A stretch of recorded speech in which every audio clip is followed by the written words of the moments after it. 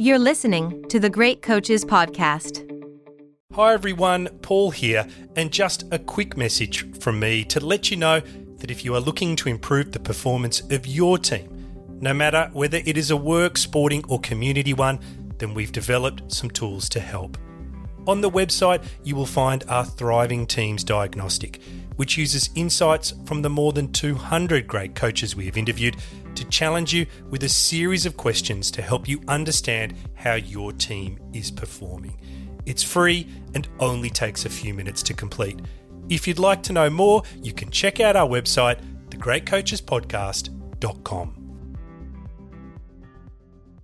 Hey, it's Danny Pellegrino from Everything Iconic. Ready to upgrade your style game without blowing your budget? Check out Quince. They've got all the good stuff, shirts and polos, activewear, and fine leather goods, all at 50 to 80% less than other high-end brands. And the best part? They're all about safe, ethical, and responsible manufacturing. Get that luxury vibe without the luxury price tag. Hit up quince.com/upgrade for free shipping and 365-day returns on your next order. That's quince.com/upgrade. I'm Sandra, and I'm just the professional your small business was looking for. But you didn't hire me because you didn't use LinkedIn Jobs. LinkedIn has professionals you can't find anywhere else, including those who aren't actively looking for a new job, but might be open to the perfect role, like me.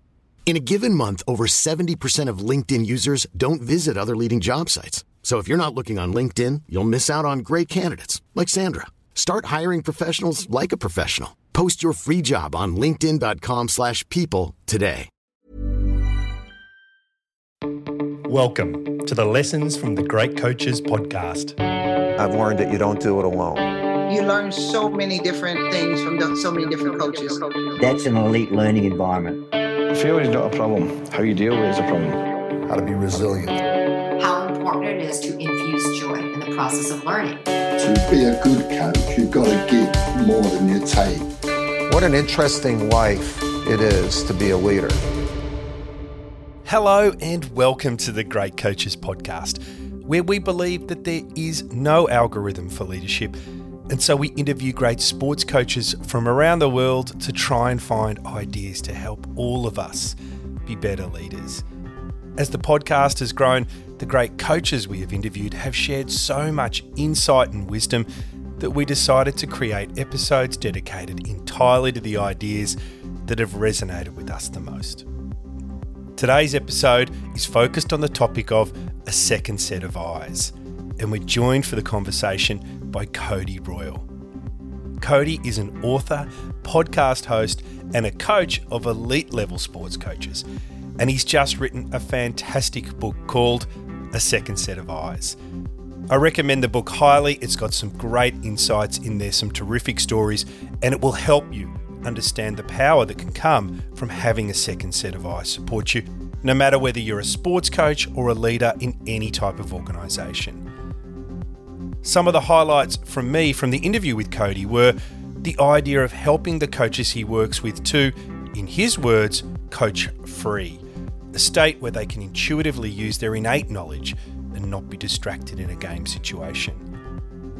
The idea that coaching high performance is knowledge work, and there are things you can do to facilitate a better environment for this work. And his own purpose, which he describes as wanting to rehumanise coaching. And just before we go to the interview, if you like what we do here on the podcast, then head over to the website, thegreatcoachespodcast.com. There you will find loads of unreleased audio and video content that you can download and share with your friends and family to bring a different context to the challenges that they might be facing. We also have a newsletter that you can sign up for. It comes out every week and it contains the best ideas and insights from the people that we interview. And now, please enjoy our interview with Cody Royle. You're listening to the Lessons from the Great Coaches Podcast. Cody Royle, good morning and welcome to the Great Coaches Podcast. Well, thanks so much for having me. I've been a long-time listener, so absolutely delighted to be here and a huge admirer of what you've been doing for the coaching community. So absolutely stoked to get your message to say, hey, do you want to come on? Cody, we first messaged each other about 3 years ago. Was just saying to you, it was 2 countries ago. So it's great that I'm actually getting the chance to talk to you today about your great brand new book, which I've just read. But before we do that, as I always ask, I know everyone can hear the Australian accent, but where are you in the world and what have you been doing so far today? I am in Toronto, Ontario. This is my second or maybe third home. So I'm from Melbourne originally. I moved here in 2009, and it was the typical Aussie thing of go away for a couple of years and work overseas with the intent to go home. And I just never did. And now 15 years later, and what I've been doing today, I've launched my book today. So I've been busy with a little bit of marketing and responding to some messages and also trying to coach some of my coaches, which is what we're going to talk about. We will get into that as well. It's your third book and it's a ripper. I read it in 2 settings. The title of the book is A Second Set of Eyes. And I guess the first question I'd like to start with is what was the impetus to write the book? Yeah, I wrote a book 3 or 4 years ago called The Tough Stuff, which was about the emotional toll of head coaching. And at the time, I was coaching Canada's national AFL program, the men's program. I'd done that for about 10 years and coached open-age men, so despite the fact that my beard doesn't quite join up, I've coached for 15 years. And we had an instance which kind of led me to write about the emotional toll. And head coaches read that and started approaching me to work with them on some of the things that came out of the book. And so it was, what does it actually feel like? What's the lived experience and the human experience of being a head coach with all the scrutiny and all the challenges and, all the armchair experts. And I saw that was something that wasn't really talked about. And so second set of eyes came off the back of that, with starting to coach coaches and running into a lot of misconceptions about, well, what the work is, for starters. What is a coach who coaches coaches? And, if clubs would ask, what's the return on investment? And, coaches would ask, does it degrade my authority if I, am seen to have a coach? And, sometimes some of the bosses would say, can you fix my coach? And so really the intent of the book was to start to normalize this work, normalize coaches having coaches, just like leaders do in other industries. And I think books are a great platform for that because they still have a cut through that other mediums don't. We could do this as a podcast and it wouldn't quite have the same impact, or we could do it as a Netflix special and it wouldn't quite have that same impact. I know you've had James Kerr on the show. Like, James is a friend of mine, and what his book did to consolidate culture for us and give us a common verbiage and help us understand what it was.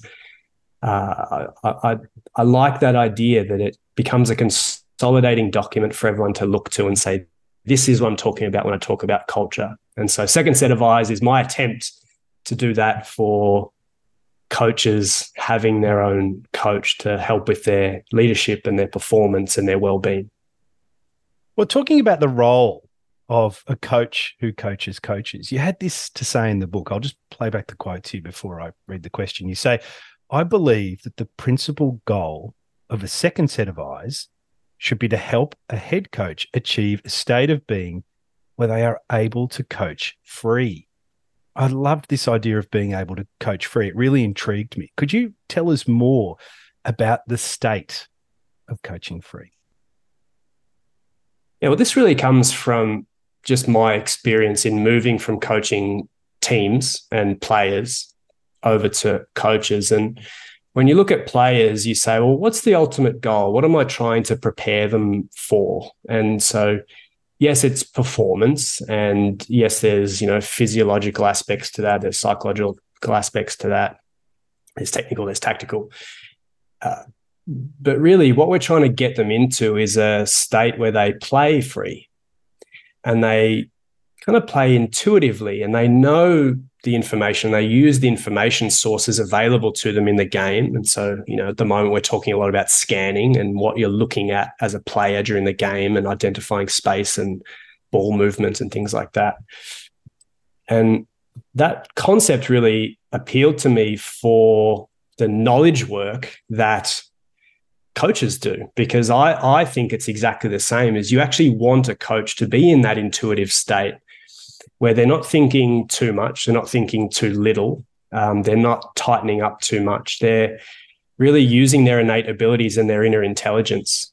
And so it's really a mental state that we're trying to get our coaches into. And, obviously with the amount of distractions and the crowd and all the different factors involved, it's a little bit different from playing.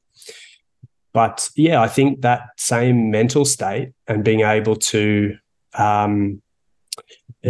coach a game quite intuitively is what coaches describe of themselves when you ask them about their best game, when they're absolutely firing on all cylinders. And so I think it's incumbent on us to try to provide that state or provide an environment that facilitates that state for them.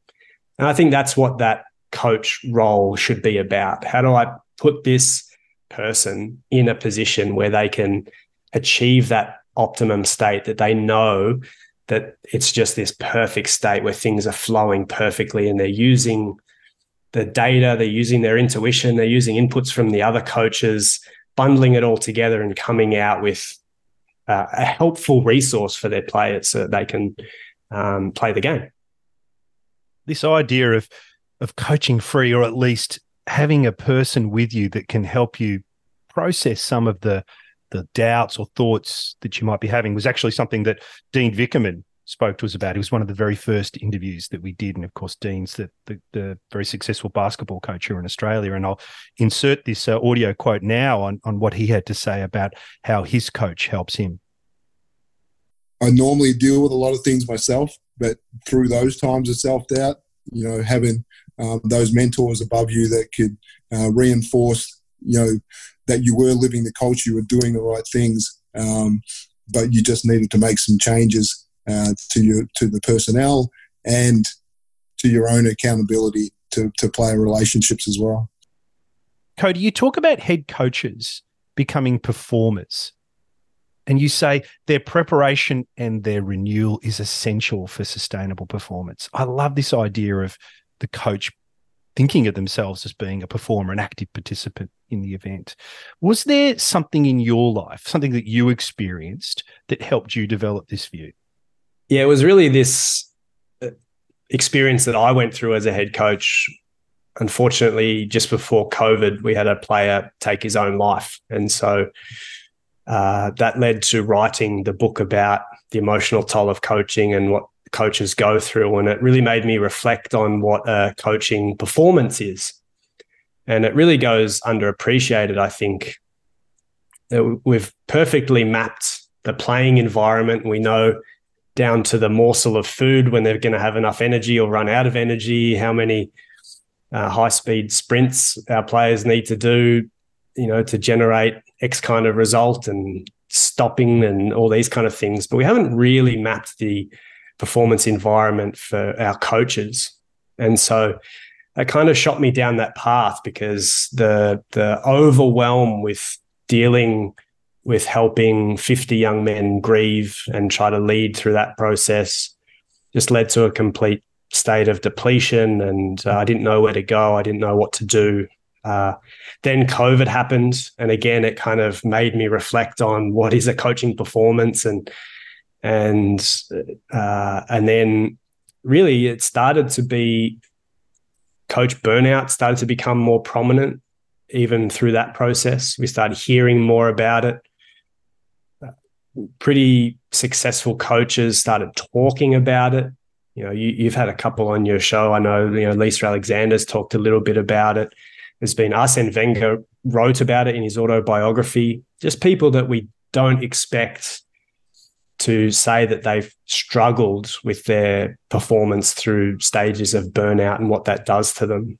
And so there was really a catalyst event that shot my line of thinking down. We need to better map what a performance is for coaches. And it is high performance knowledge work. Like, we do knowledge work in a high performance environment. And so there are things that we can do. There are strategies that we can put in place that can help facilitate a better environment for our coaches. And so, yeah, there was definitely an event and an experience for me, but it's been a series of events and experiences since then as I've tried to better map exactly what it is that coaches do. And how do you work with your clients, your coaches today, when it comes to helping them renew their own energy?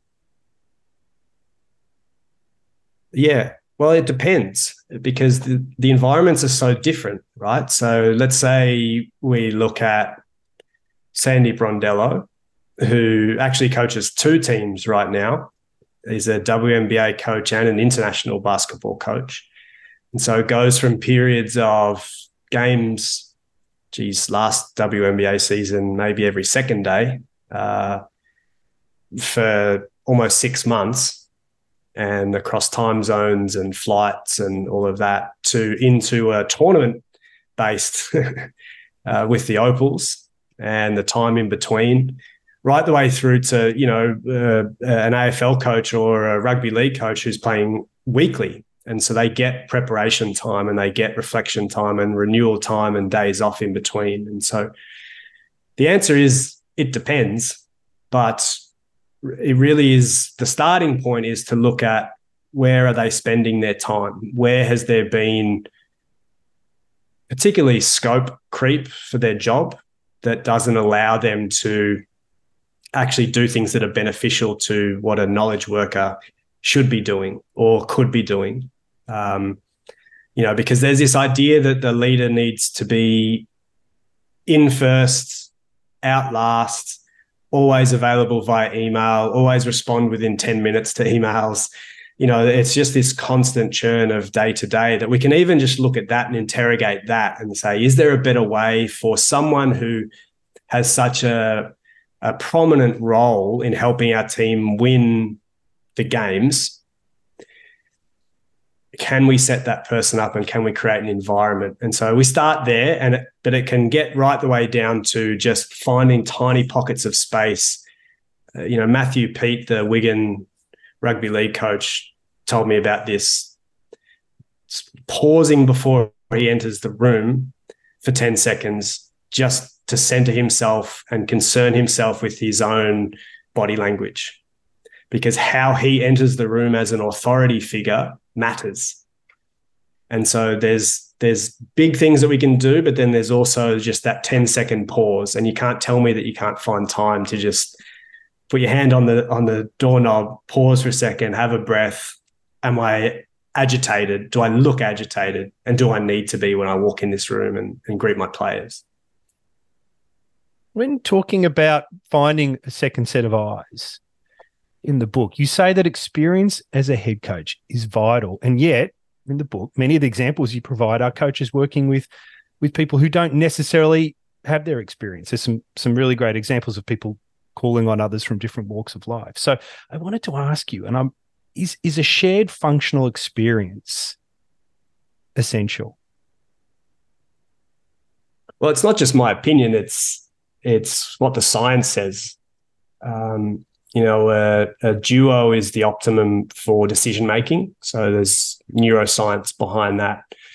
And the idea being that an individual is obviously susceptible to individual biases.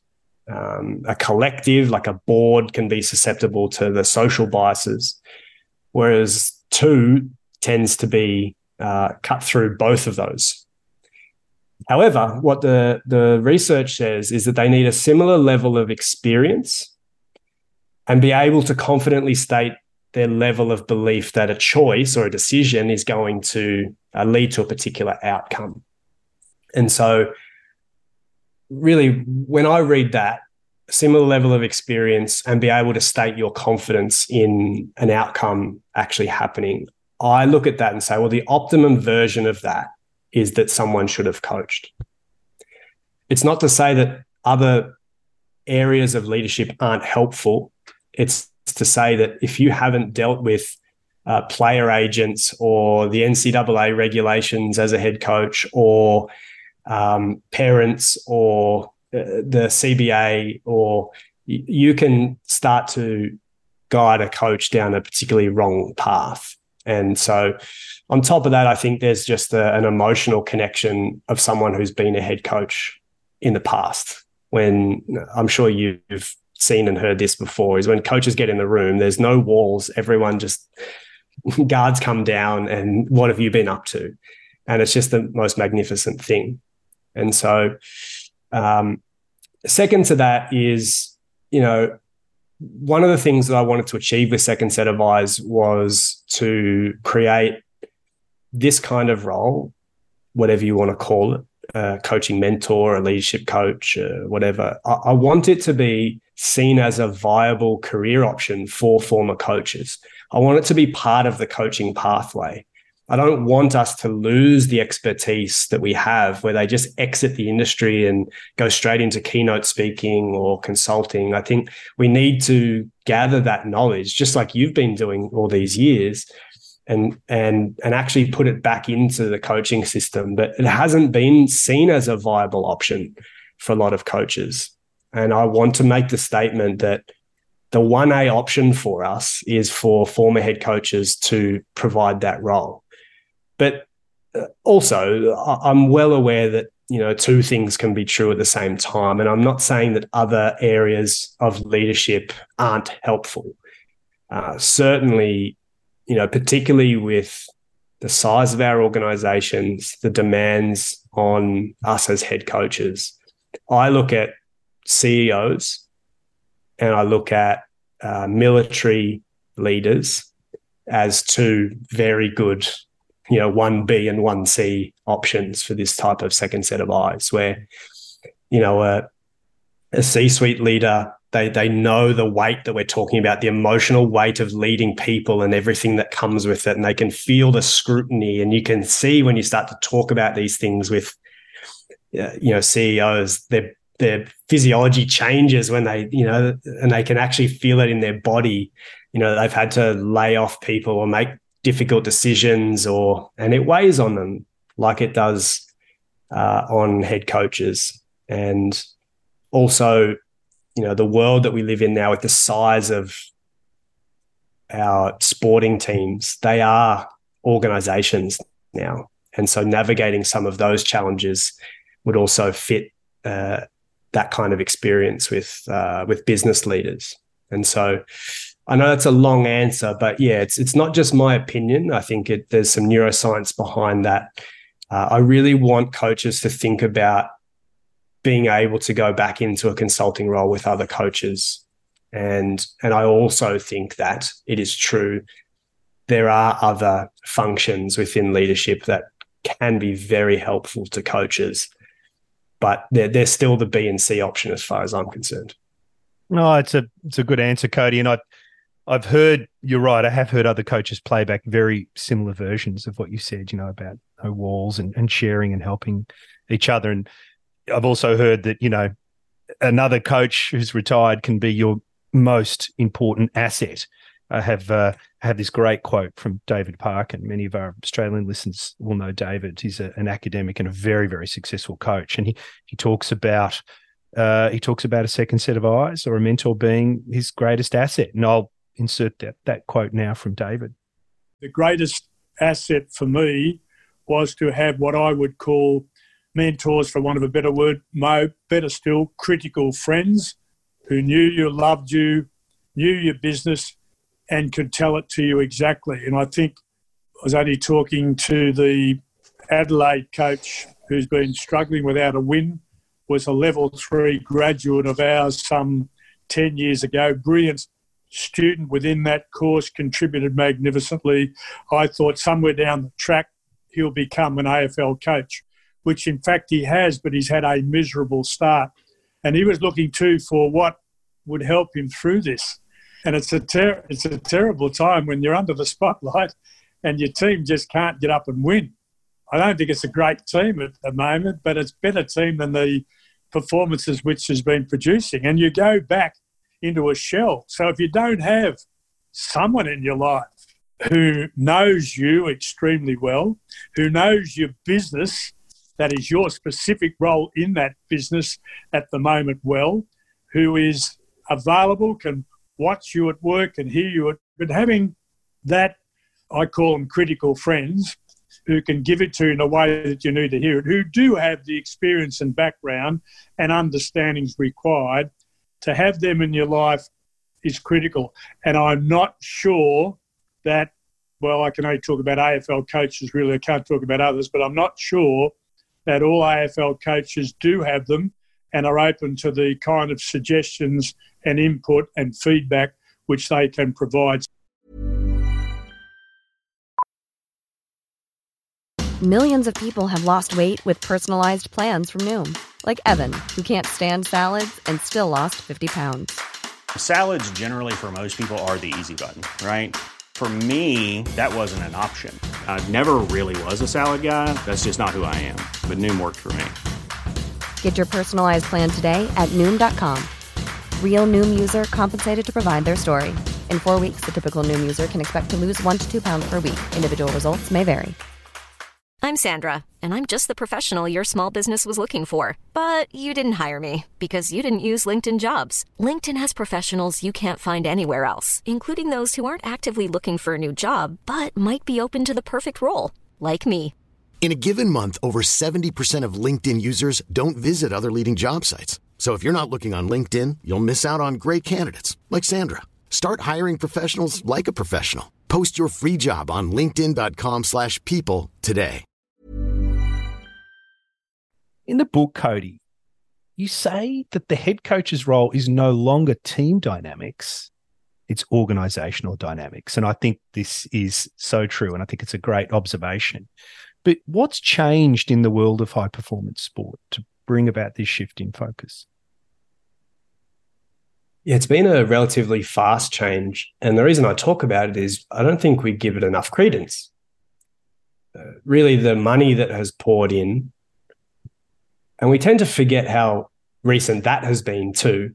You know, in Australia, a lot of our sports really only professionalized in the 90s. And so we're still probably only really in late adolescence in terms of our development through that.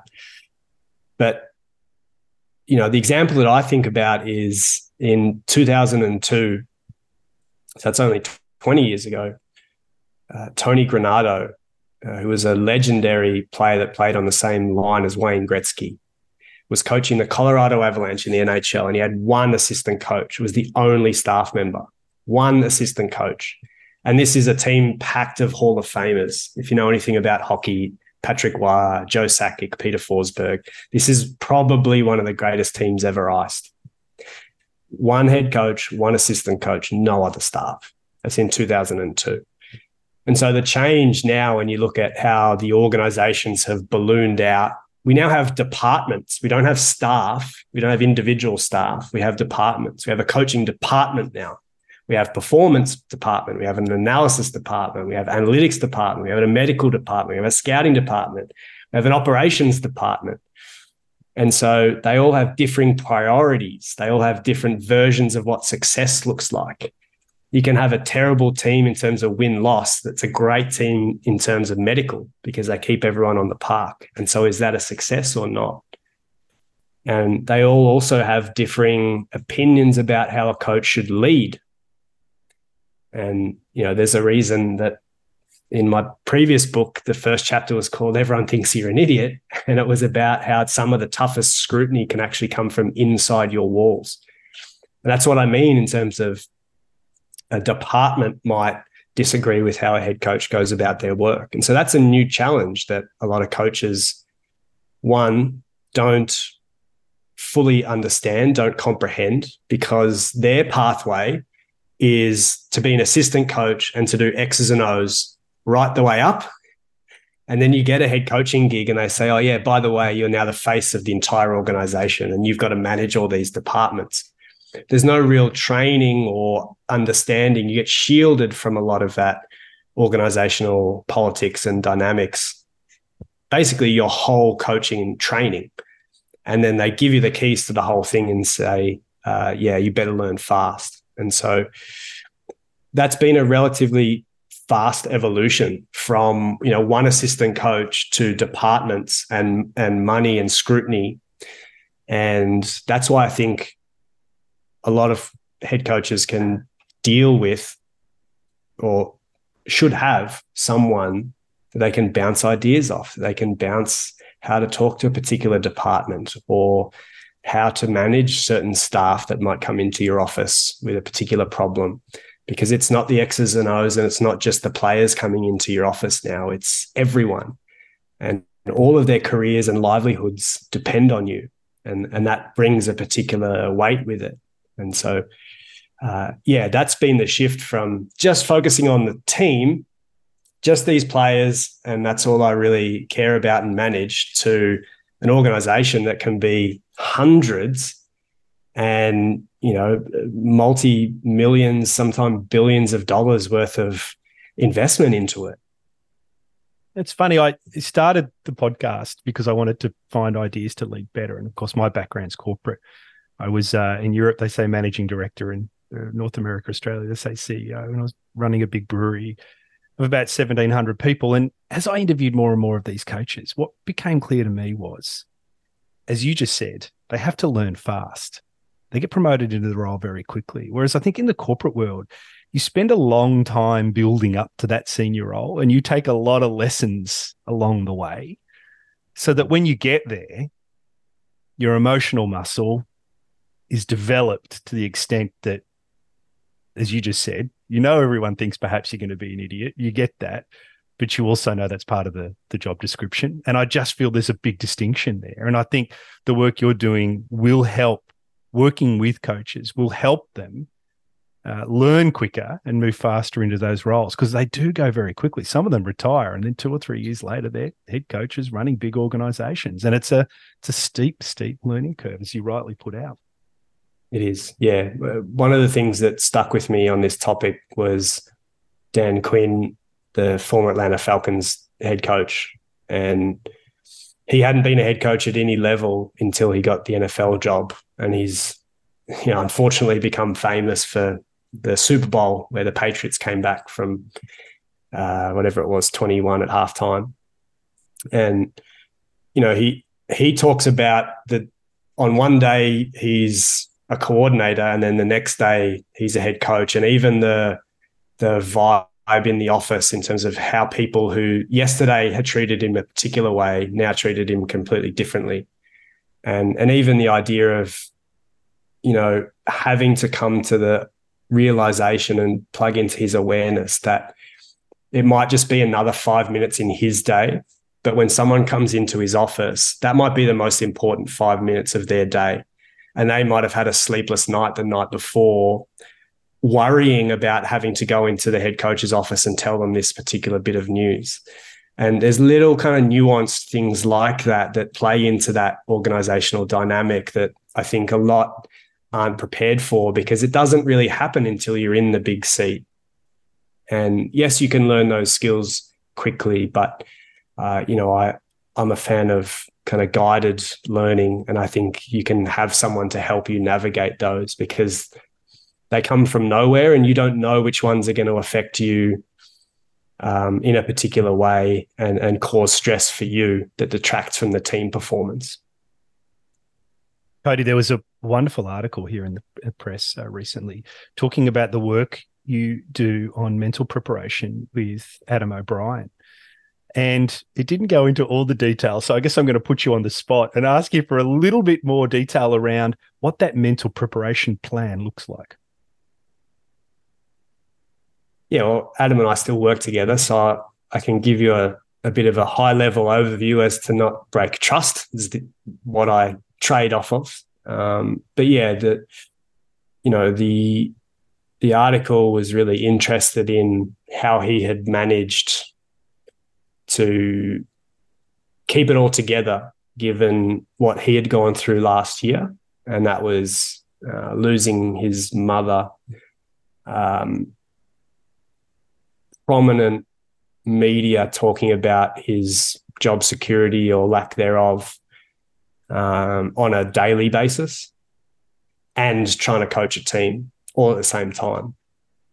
And so, what Adam's big change was when we started talking and working together was really growing into a leader, seeing himself as a performer, understanding, his preparation is important to the overall outcomes, but also his ability to maintain that in the NRL 27 weeks, which is a long period of time.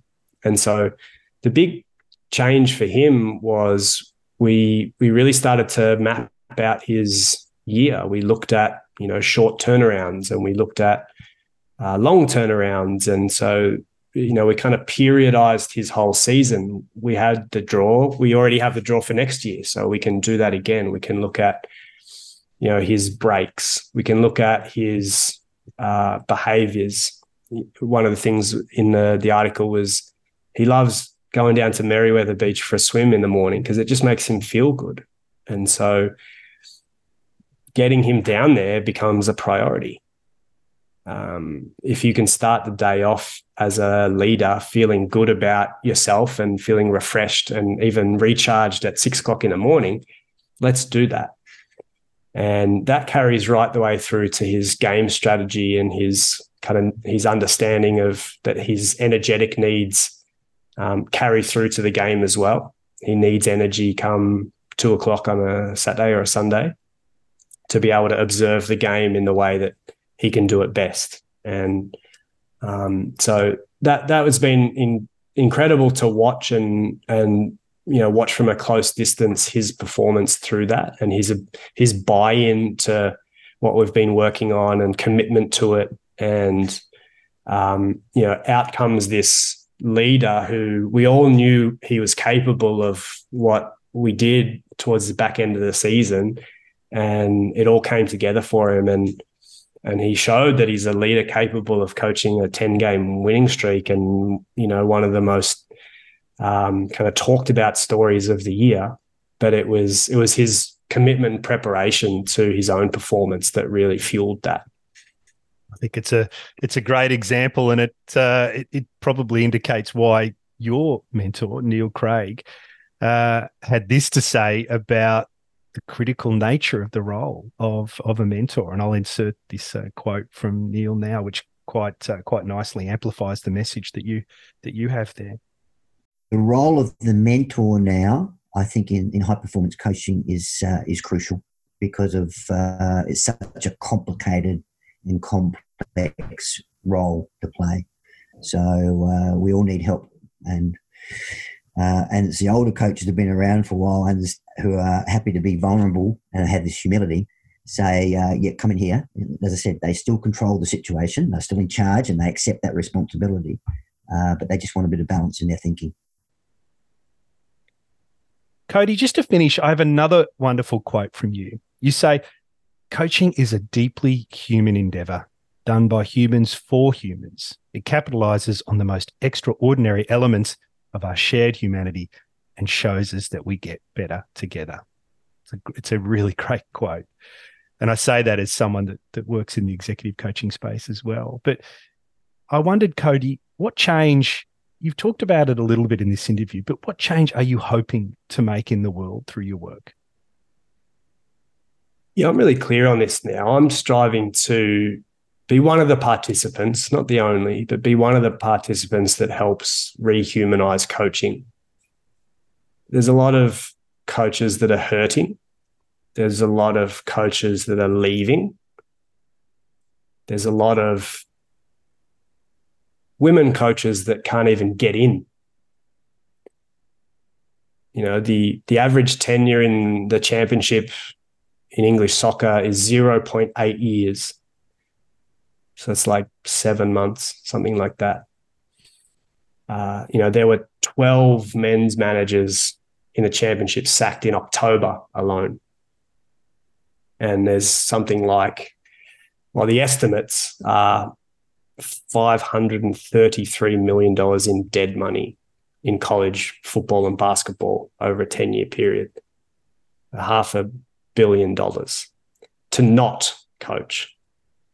All of those things are, I call it the fear culture that exists around coaching. It's, you've got to succeed fast. We are willing to pay you to not be here if you don't succeed, if you can even get in the first place, which isn't a given for a lot of coaches. And it's lost its human element. And that quote that you read there is a reminder more than anything that there is no X's and O's and lines on a board, and there are no tactics, and none of that actually exists. That's all in our imaginations. What exists is the shared humanity and the exchange of progress that happens through coaching. And that's what coaching is about. It doesn't matter if it's me going to the gym and having a personal trainer who's coaching me. He can help me lift 9, 10, 11, 12 reps. I could do 8 on my own, but he helps me with 9, 10, 11, and 12. And I get better through his sheer presence, right the way through to these human beings that are leading our sporting organizations. And so we talk about, endlessly about providing healthy environments, high-performing environments for our athletes, but I don't see it for our coaches. And so I start to wonder whether they can actually provide a healthy and high-performing environment for their athletes if they don't have one themselves. And so that's what I mean about rehumanizing the world for our coaches. Is there's a certain fear that is used against them. There is negative connotations that are used towards them. And it just doesn't provide this human experience for coaches. And I hate seeing the life sucked out of it. I hate seeing the humanity sucked out of it, because that's all it is just an exchange of humanity. And so I want to bring that back. I think rehumanizing the world of coaching is a wonderful place for us to end, and it's a wonderful mission to set out on as a human being yourself. So, Cody, thanks for your time today. It's been great getting to know you and to read the book. I think it's a fantastic read. I recommend it to everybody, and I'll put the link to the book and your website and all the other books in social media that you have as well in the show notes. Thanks, Paul. Hi everyone, you have been listening to Cody Royal talk about his new book, A Second Set of Eyes. We hope you enjoyed the conversation with Cody and found one or two things that you can bring back to your own dinner table, locker room or workroom table for discussion. And just before we go, if you have any feedback, then please let us know. Just like Dr. Pranay Sharma, who said, absolutely, the delicate balance between fostering a sense of belonging and pushing for peak performance is a hallmark of great coaching. The best coaches understand that success is not just about individual talent, but how well the team functions as a unit. Thanks, Dr. Pranay. We love the interaction with the people around the world who listen, and so if you have any feedback or comments, please let us know. And if they're positive ones, then please let your friends and family know too. All the details on how to connect with us are in the show notes or on our website, thegreatcoachespodcast.com.